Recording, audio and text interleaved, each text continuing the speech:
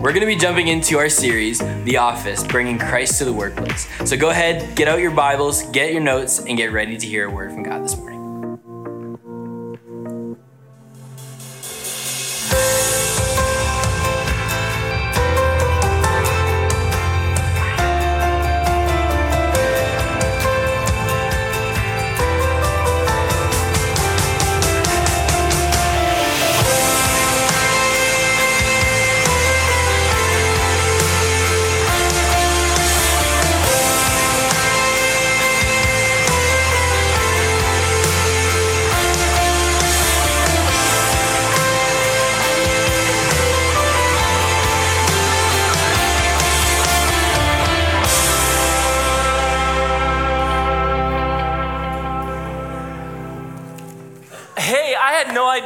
They've been videotaping us for the last few years. None of those were scripted. Not one clip in that was scripted.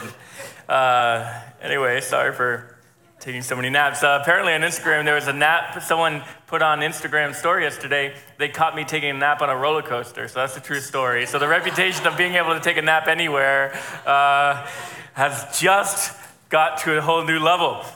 Well, listen, my name is Nate. I'm the lead pastor of Restoration Church. Yesterday, 10 years ago, I got voted in as lead pastor. It's been a stinking decade. Holy cow.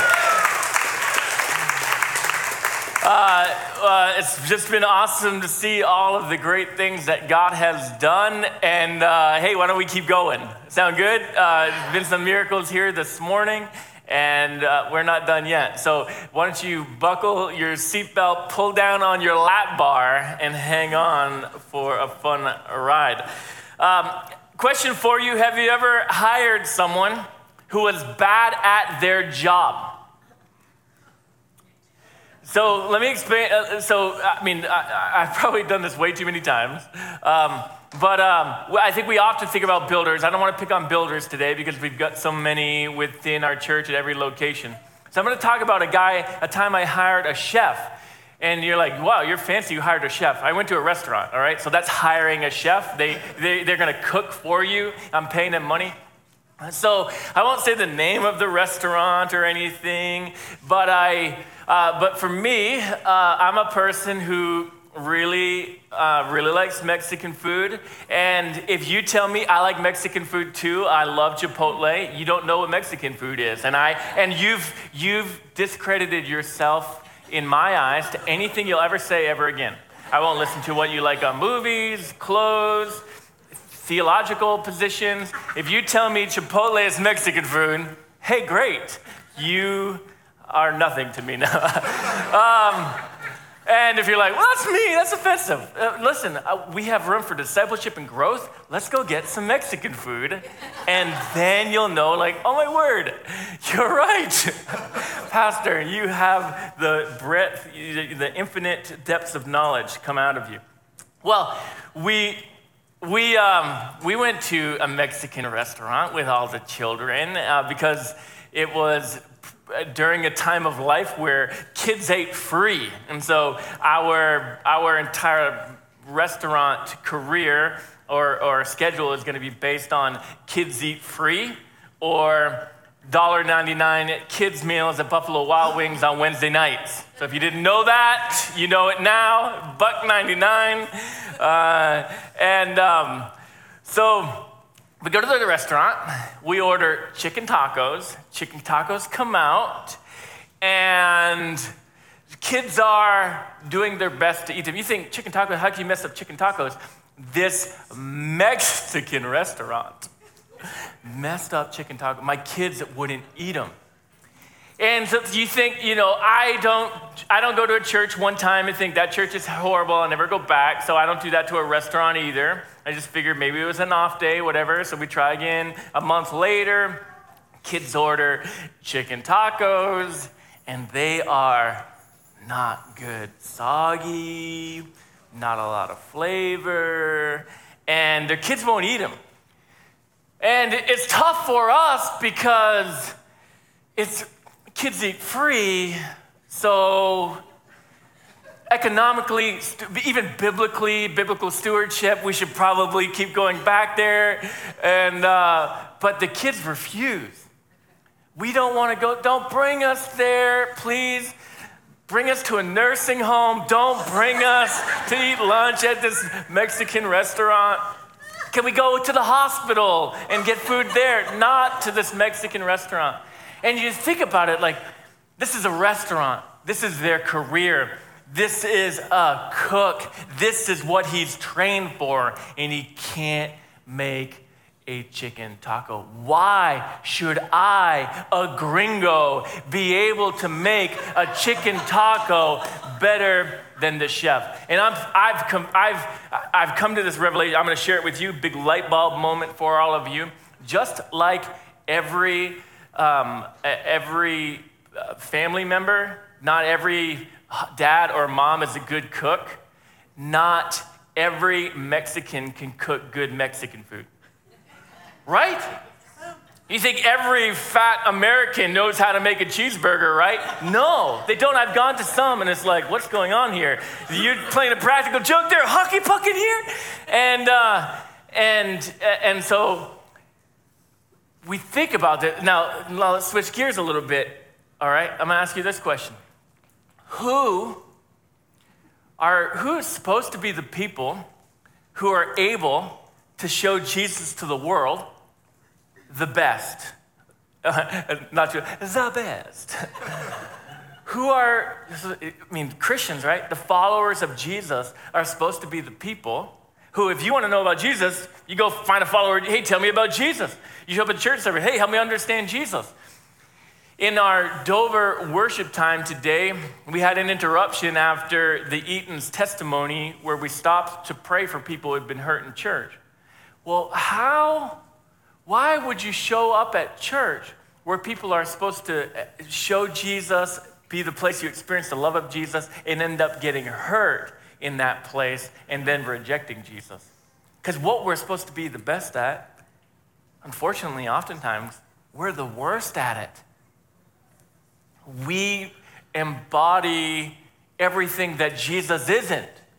Pointing fingers, nasty comments, gossiping about other people, church divisions, and wow, what a mess. This morning, as soon as I'm done talking, we're going to eat some chili together, hang out for a little bit after service. We got some vegetarian options, at least here in Dover, for those of you who are afraid of. I don't even know where I'm going right now. I've used all my jokes. I better stop. I've been on the borderline of being offensive. Don't offend the vegetarians.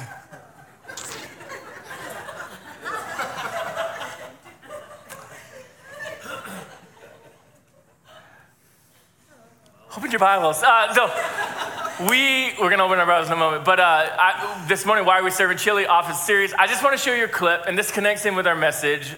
This is the famous scene of Kevin. Kevin, if you've never watched the show, and I honestly, I've never watched all of it. I've seen enough. I know enough about it. But Kevin doesn't do anything right. He's a big dope. Big dope. All right? He's like every middle schooler. Can't do anything. Can't get out of his own way. And sorry, middle schoolers, I forgot. He's like every younger sibling. Am I right? And so this is that famous scene. Let's watch this. We'll continue connecting in with our sermon this morning. At least once a year, I like to bring in some of my Kevin's famous chili. The trick is to undercook the onions. Everybody is going to get to know each other in the pot. I'm serious about this stuff. I'm up the night before, pressing garlic and dicing whole tomatoes. I toast my own ancho chilies. It's a recipe passed down from Malone's for generations. It's probably the thing I do best.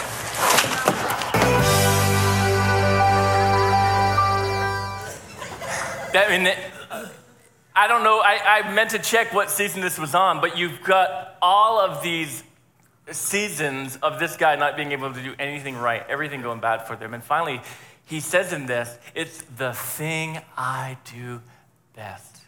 And even the thing he does best, he's a complete failure at. And it just makes you so sad for him, but don't feel bad for him because he got commercial deals out of it and has lived his whole life. But that line is probably the thing I do best is perpetual failure. Again, jumping back to this idea of Christians and Jesus. We're the ones sharing his good news to the world, and sharing Jesus is probably the thing we do best. But yet we tend to drop the ball a lot. And even worse, sometimes our attempt to make it better, trying to, I've messed up, scoop the chili back into the pot, makes things worse. And when we finally, after all of that mess, present Jesus to people, he's unappealing. I don't want to eat that chili off the floor. I don't want to, no thank you. And we present Jesus to people, we're like, why in the world would I ever want to try him? Would I ever want to follow him? All the horror stories, all the nightmares, maybe something happened to you in the past, you're like, never again. We should be the best at helping people find Jesus. And what's the big why on that? Because who else can? If we're not able to help people find Jesus, and I know not everybody in our services has, and so you kind of hear our heart this morning. We want to help you find him, not join a religion or join a church, but to meet Jesus for who he really is. If we don't help him, if we don't help them find him, who else will? Who else can? Unfortunately, we can be the very reason why someone rejects Jesus, and this can be a pressure we put on ourselves or an excuse we use not to share Jesus with other people. Because we think, I'm just going to mess it up. I'm going to make people walk away from Jesus. I don't have the arguments. I don't have the answers. So I'm not ever going to talk about it. I don't want to offend someone. I don't want to mess up. But again, if we don't share him, who will? So as we open the scriptures this morning, you can open up to 2 Corinthians chapter 3. This morning's message, faults. You can lead someone to Jesus. You can do it. 2 Corinthians chapter 3, starting at verse number 1. A famous scripture here is Paul's writing to Christians, and he says something in this passage of scripture that we need to stop and think about and look at. All right, if I'm a follower of Jesus, this means me. And I'm hoping that if you're a follower of Jesus and we go through this morning's message, you will realize the great opportunity you have to show Jesus and share Jesus with the world. It won't be a pressure, it will be a privilege. And also, that if you've never followed Jesus, you begin to try to find people who are truly following him. Not just the person who's spouting off on Facebook and they say, I'm a Christian. Not just that Sunday school teacher from 45 years ago who used to hit you with a yardstick. Not that nasty person, that neighbor who says they're a Christian and then yells at you for the way you're living. But try to find someone who's loving Jesus and following him and then evaluating their life. 2 Corinthians chapter 3, verse number 1. Paul writes, who's the guy our last series was about, do we begin again to commend ourselves? Or do we need, as some others, epistles of commendation to you or letters of commendation from you? So he's going through his credentials because there was a lot of people in the Corinthian church who didn't want to listen to him. He says, you are our epistle, written in our hearts. That word epistle means letter. Known and read by all men. Clearly, you are an epistle of Christ, ministered by us, written not with ink, but by the Spirit of the living God, not on tablets of stone, but on tablets of flesh, that is, of the heart. At first glance, as we read that, if you're new to church or new to the Bible, it can seem a little bit confusing. It's not as confusing as you think it is. There's a couple of things in here. One main thing that we want to identify that Paul's writing about when he says, as a Christian, you are an epistle of Christ. The Christian Standard Version says, you show God's letter delivered. So God has written a letter on human hearts to show to the world the reality of Jesus. You are that letter delivered. Living epistles, you may have heard people say before, it means you're a living letter of God's love to the world. So when you show up at work on Tuesday, or if you have to work tomorrow on Labor Day, if you show up at work tomorrow, you're showing up as God's handwritten note to the world.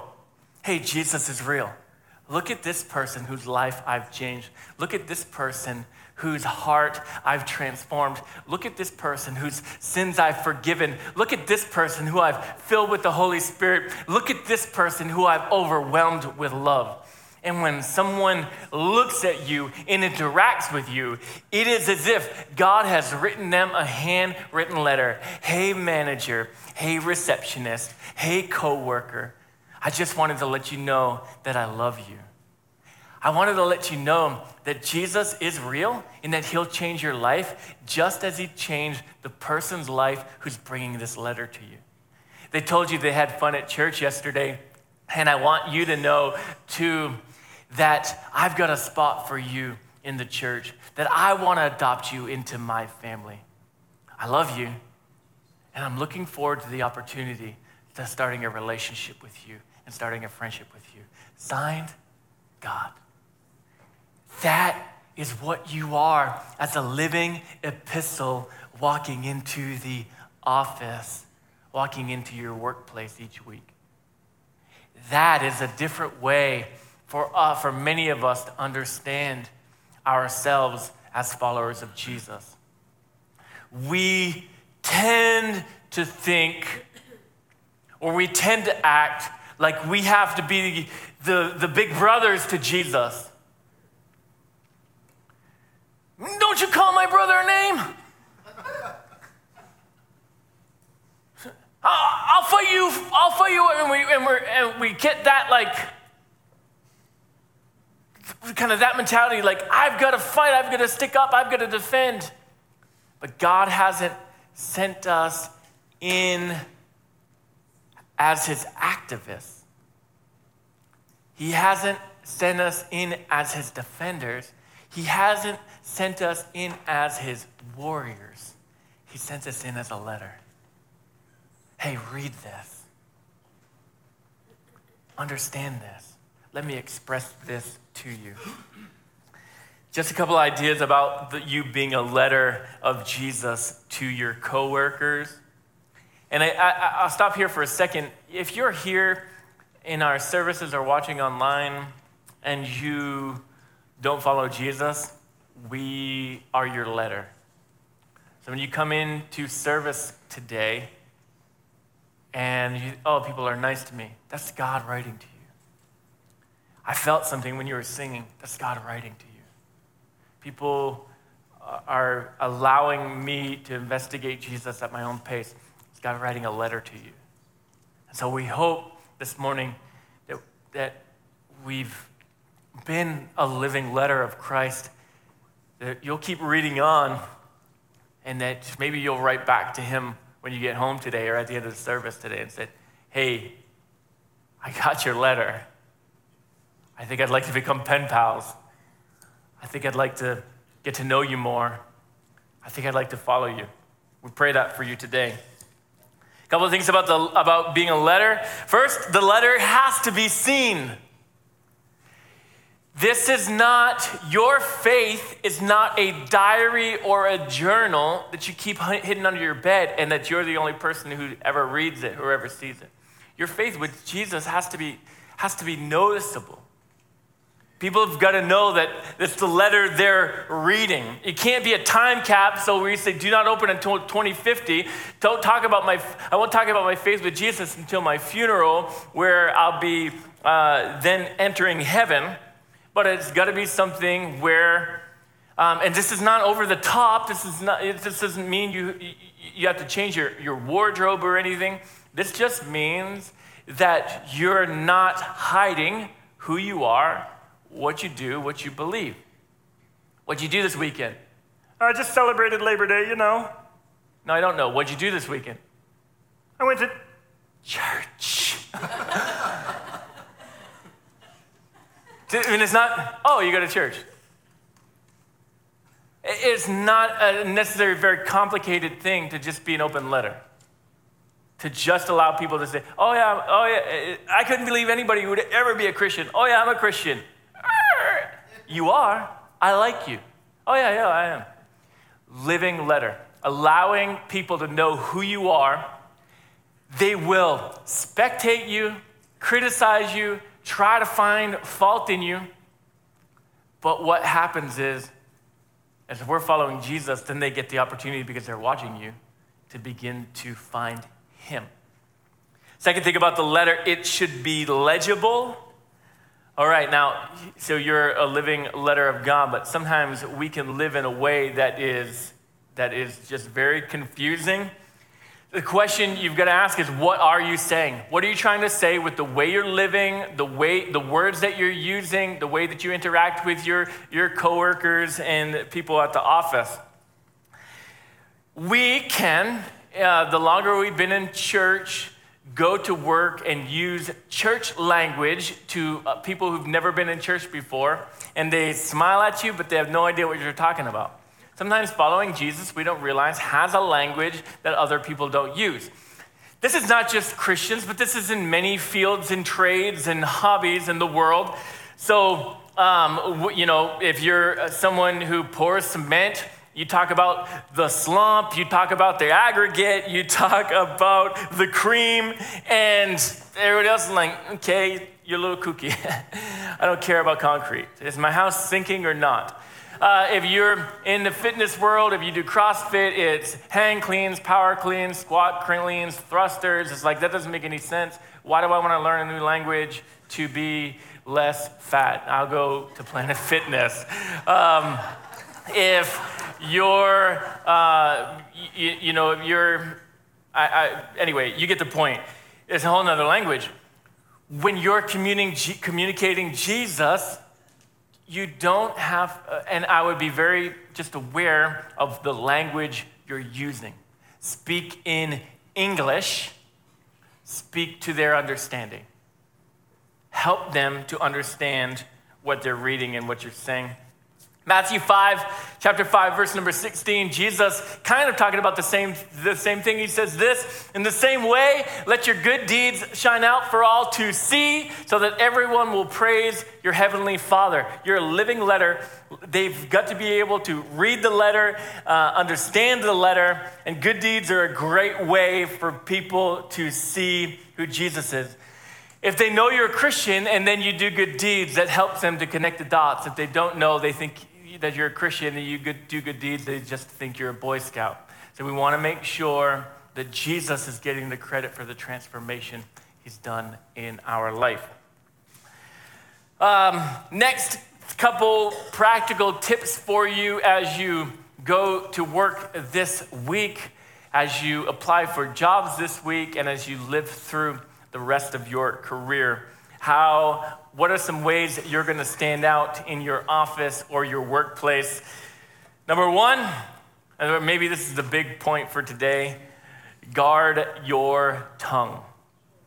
You want to stand out and be different than anybody else in your workplace, guard your tongue. Ephesians 4:29, a command for followers of Jesus. Don't use foul or abusive language. You're the one guy at the construction site who's not cursing or using foul language, you stand out. You're the one kid in 10th grade not swearing, you stand out. You're the one coworker not saying foul jokes, you stand out. Not always for the way you want to, but you stand out.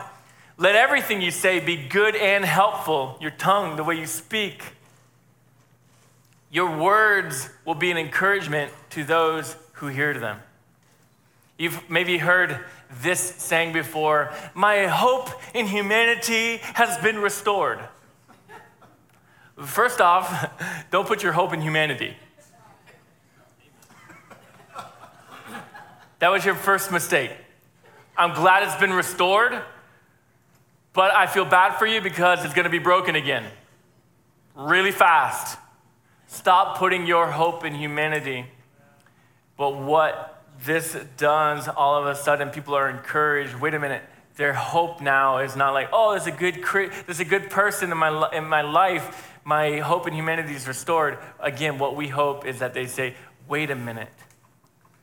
There's a good person. There's an encouraging person. They're not gossiping. They're not criticizing. They're not backbiting.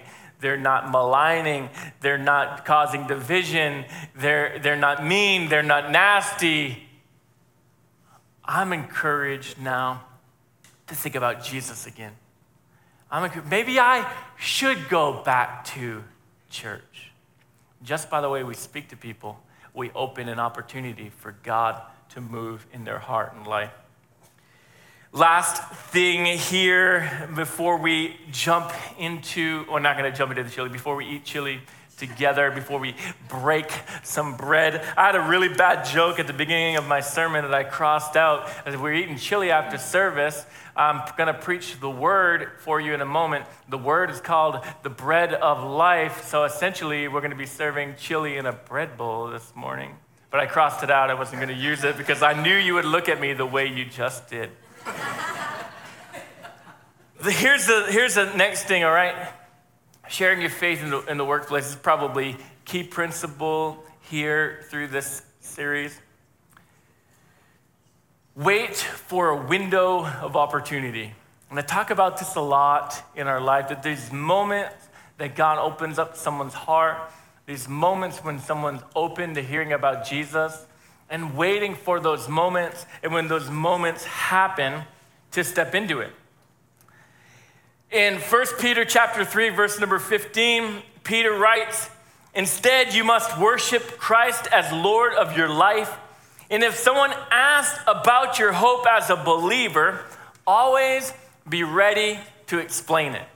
So he's saying, he doesn't go around and start yelling at people and screaming at them, hoping that throwing rocks at their window, hoping they'll open it and you'll get the opportunity to talk to them. Wait for the window, for someone to open that window and say, talk to me why you're happy. Tell me why you don't swear. Talk to me about every time we start bashing our manager, you walk out of the room. Talk to me about why you're smiling. Talk to me about why you're nice. Help me understand why you're forgiving. Let me know, why you're not upset about this. And all these opportunities, we tend to weasel our way out of it. But we need to use that opportunity to share not even a long dialogue. Hey, you don't talk bad about anybody else at work. We show up at the lunchroom, all we do is talk bad about each other. You never do that. How come? Well, in Genesis 1:1, it says, in the beginning was the Word, and no, that was John 1:1. In the beginning, God created the heavens and the earth. And so there was Adam and there was Eve, and Eve ate of the fruit. Like, you've lost. No, it's just a quick response. Well, I follow Jesus. And so I don't talk bad about people. Jesus loves people, I love people. If I love people, I'm not going to talk bad about them. Oh, that's weird. I thought Christians hate people. No, I love people. Even Freaky Joe, that guy you guys always talk bad about.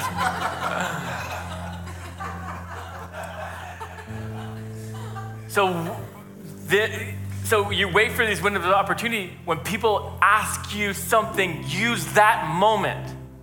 So many times, everyone said, why are you so happy? I'm just a happy person. No, that was your moment. That was your moment. What'd you do this weekend? Oh, I just did some stuff. No, that was your moment. I hate all Christians. That's your moment. Why would I ever speak up in that moment? No, because that's the chance for you to just mess with their understanding. Wait a minute, because I mentioned it before. Wait a minute, I liked you. I'm supposed to hate you now because you're a Christian? No, why would you ever do that? I've been a Christian the whole, 2 months, 2 years I've worked here. Part of this waiting for window opportunity, you're not shoving the Bible down their throat, all right? You're just enjoying Jesus. And when someone asks for a bite, you share with them. So you're not saying, eat your vegetables, be vegan. You're just waiting for someone to say, hey, tell me about that. And you say, oh yeah, man, this is carrot cake. It's really healthy. It's got vegetables in it. Like, can I try it? Absolutely. Yeah, what'd you think? Not for me, I don't really like carrot cake. But you're offering them that chance. That's not offensive when someone asks. Use those moments. And what you'll realize if you start paying attention this week, I bet you God will give you 5, 10, a dozen opportunities, just a little window of opportunity to say, and it's gonna start for you hey, what did you do over Labor Day weekend? Now here's the next part connecting to that. Create windows of opportunity. The way you speak about something can give someone a follow-up into your life. And not everyone will want it, but so I'm gonna give you 2 different ways to say something. When someone says, what did you do over the weekend? First is, I went to the church. So don't speak like a robot, but that's your first one. They're computer freeze. Sorry.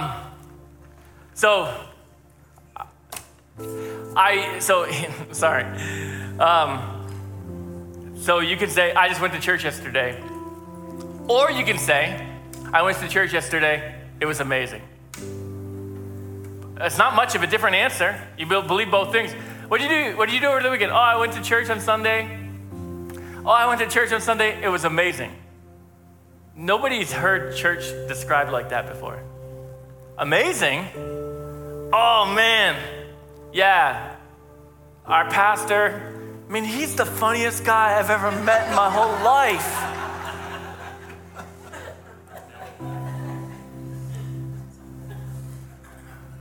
You show him a picture and they're like, well, he looks funny. Yeah, we started a series on The Office. He showed a clip from The Office. We had chili. We just laughed. It's so good. Like, I hated church growing up. Where do you go to church? I go to Restoration Church. Huh. They walk away. But you created a window of opportunity. When someone says, I hate Christians.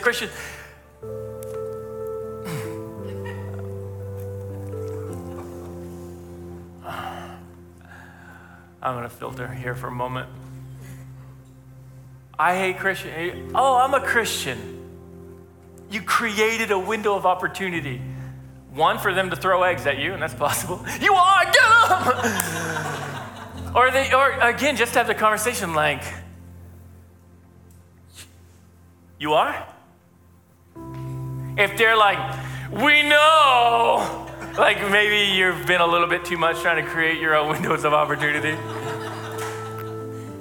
But just those little answers. Hey, what are you doing over the weekend? Oh, I'm going to church on Sunday. I can't wait.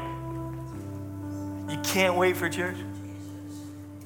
What do you, and even started, hey, what are you doing this weekend? Oh, I'm getting trashed tonight. I got my whole paycheck going to the liquor store. I'm gonna drink until I puke and then pass out, and then I'll spend the rest of the weekend in the ER. What are you doing? I'm going to church on Sunday. I just can't even believe it's gonna be awesome. It's gonna be so good. We leave church and we don't have to take any vomit out of our hair. Unbelievable.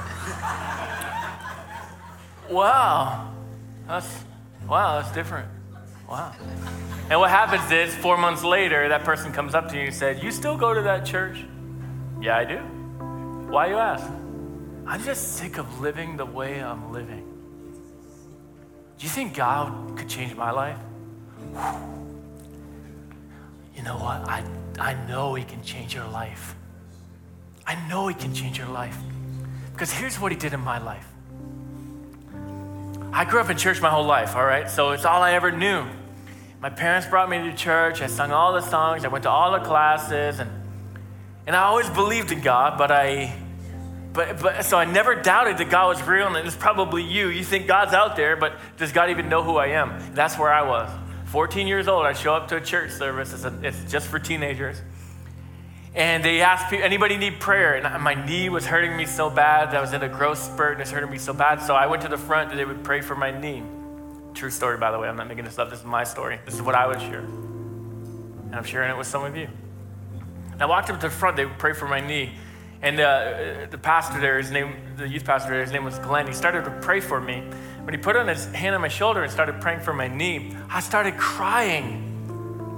What happened? Did you kick your knee? No. All of a sudden, I felt God. And I've been in church my whole life. I did not know that I could feel God like that. And it was, you think I'm crazy. I'm telling you. It was the most unreal, amazing experience of my life. So here I am, 14 years old, crying at the church service. And I'm not crying like I'm sad, all right? It's not like when I watched Homeward Bound for the first time. I wasn't crying like that. I was crying because all this miserable pain that was in my heart, God was taking it all out. I didn't even know that could happen.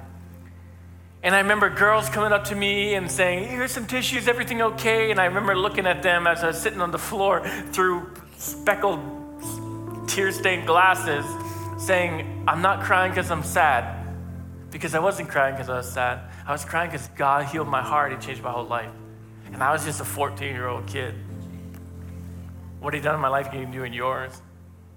Yeah, but I am dealing with all these problems. Oh, well, I was hurting in church. Oh, well, my friends, Betty and Roger, they were hurt in church too.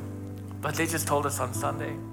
Yeah, but I've used substances. Oh, but I've got so many friends at church who, one guy I met this morning, he's been watching online because he's been at rehab, but he came today for the first time, and he's 5 months sober.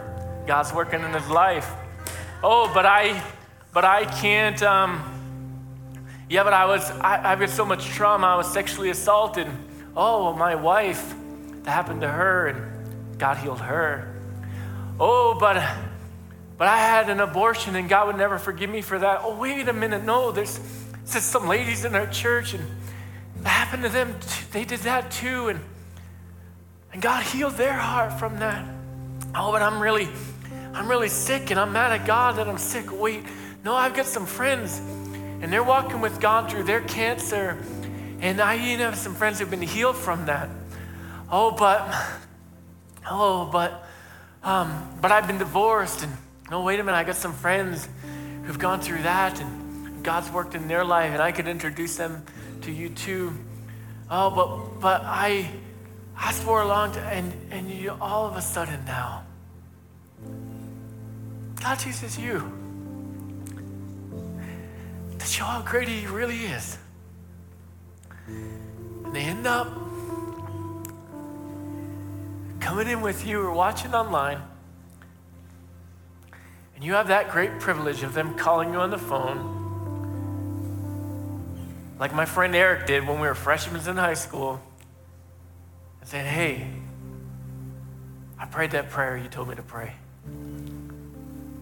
And you get to see them meet the Jesus you met.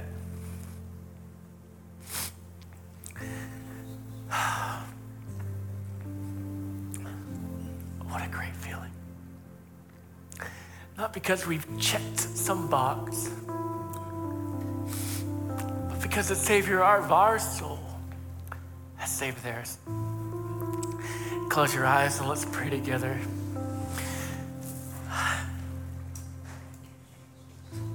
Jesus, our love for you is real. It's not made up. It's not fabricated. You've changed us.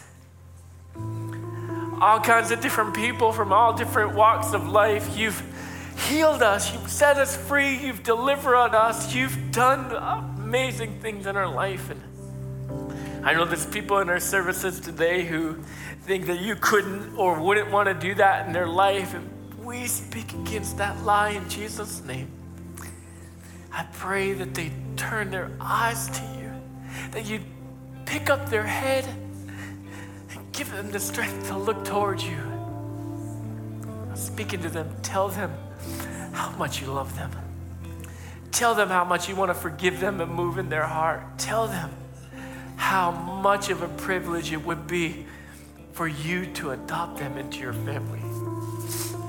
When we make a decision to follow you, it is not a complicated thing. It's a simple prayer where we say, Jesus, I believe in you. I believe that you're God's son. I ask you to forgive me and to save me. I give you my life today. And when we pray that in our own paraphrase, you infiltrate our hearts as you did when I was 14 years old, and you change us from the inside out. Do that now in these hearts, in Jesus' name. God, I pray for those in here who have already been following you. May we be living epistles. God, you write love letters to our coworkers. You don't write hate mail. And I pray that we'd come in as living love letters, not as hate mail, not as bad news. May we be your good news in our workplace. And through the letter you've written on us, others will come to know you. And we pray this in Jesus' name.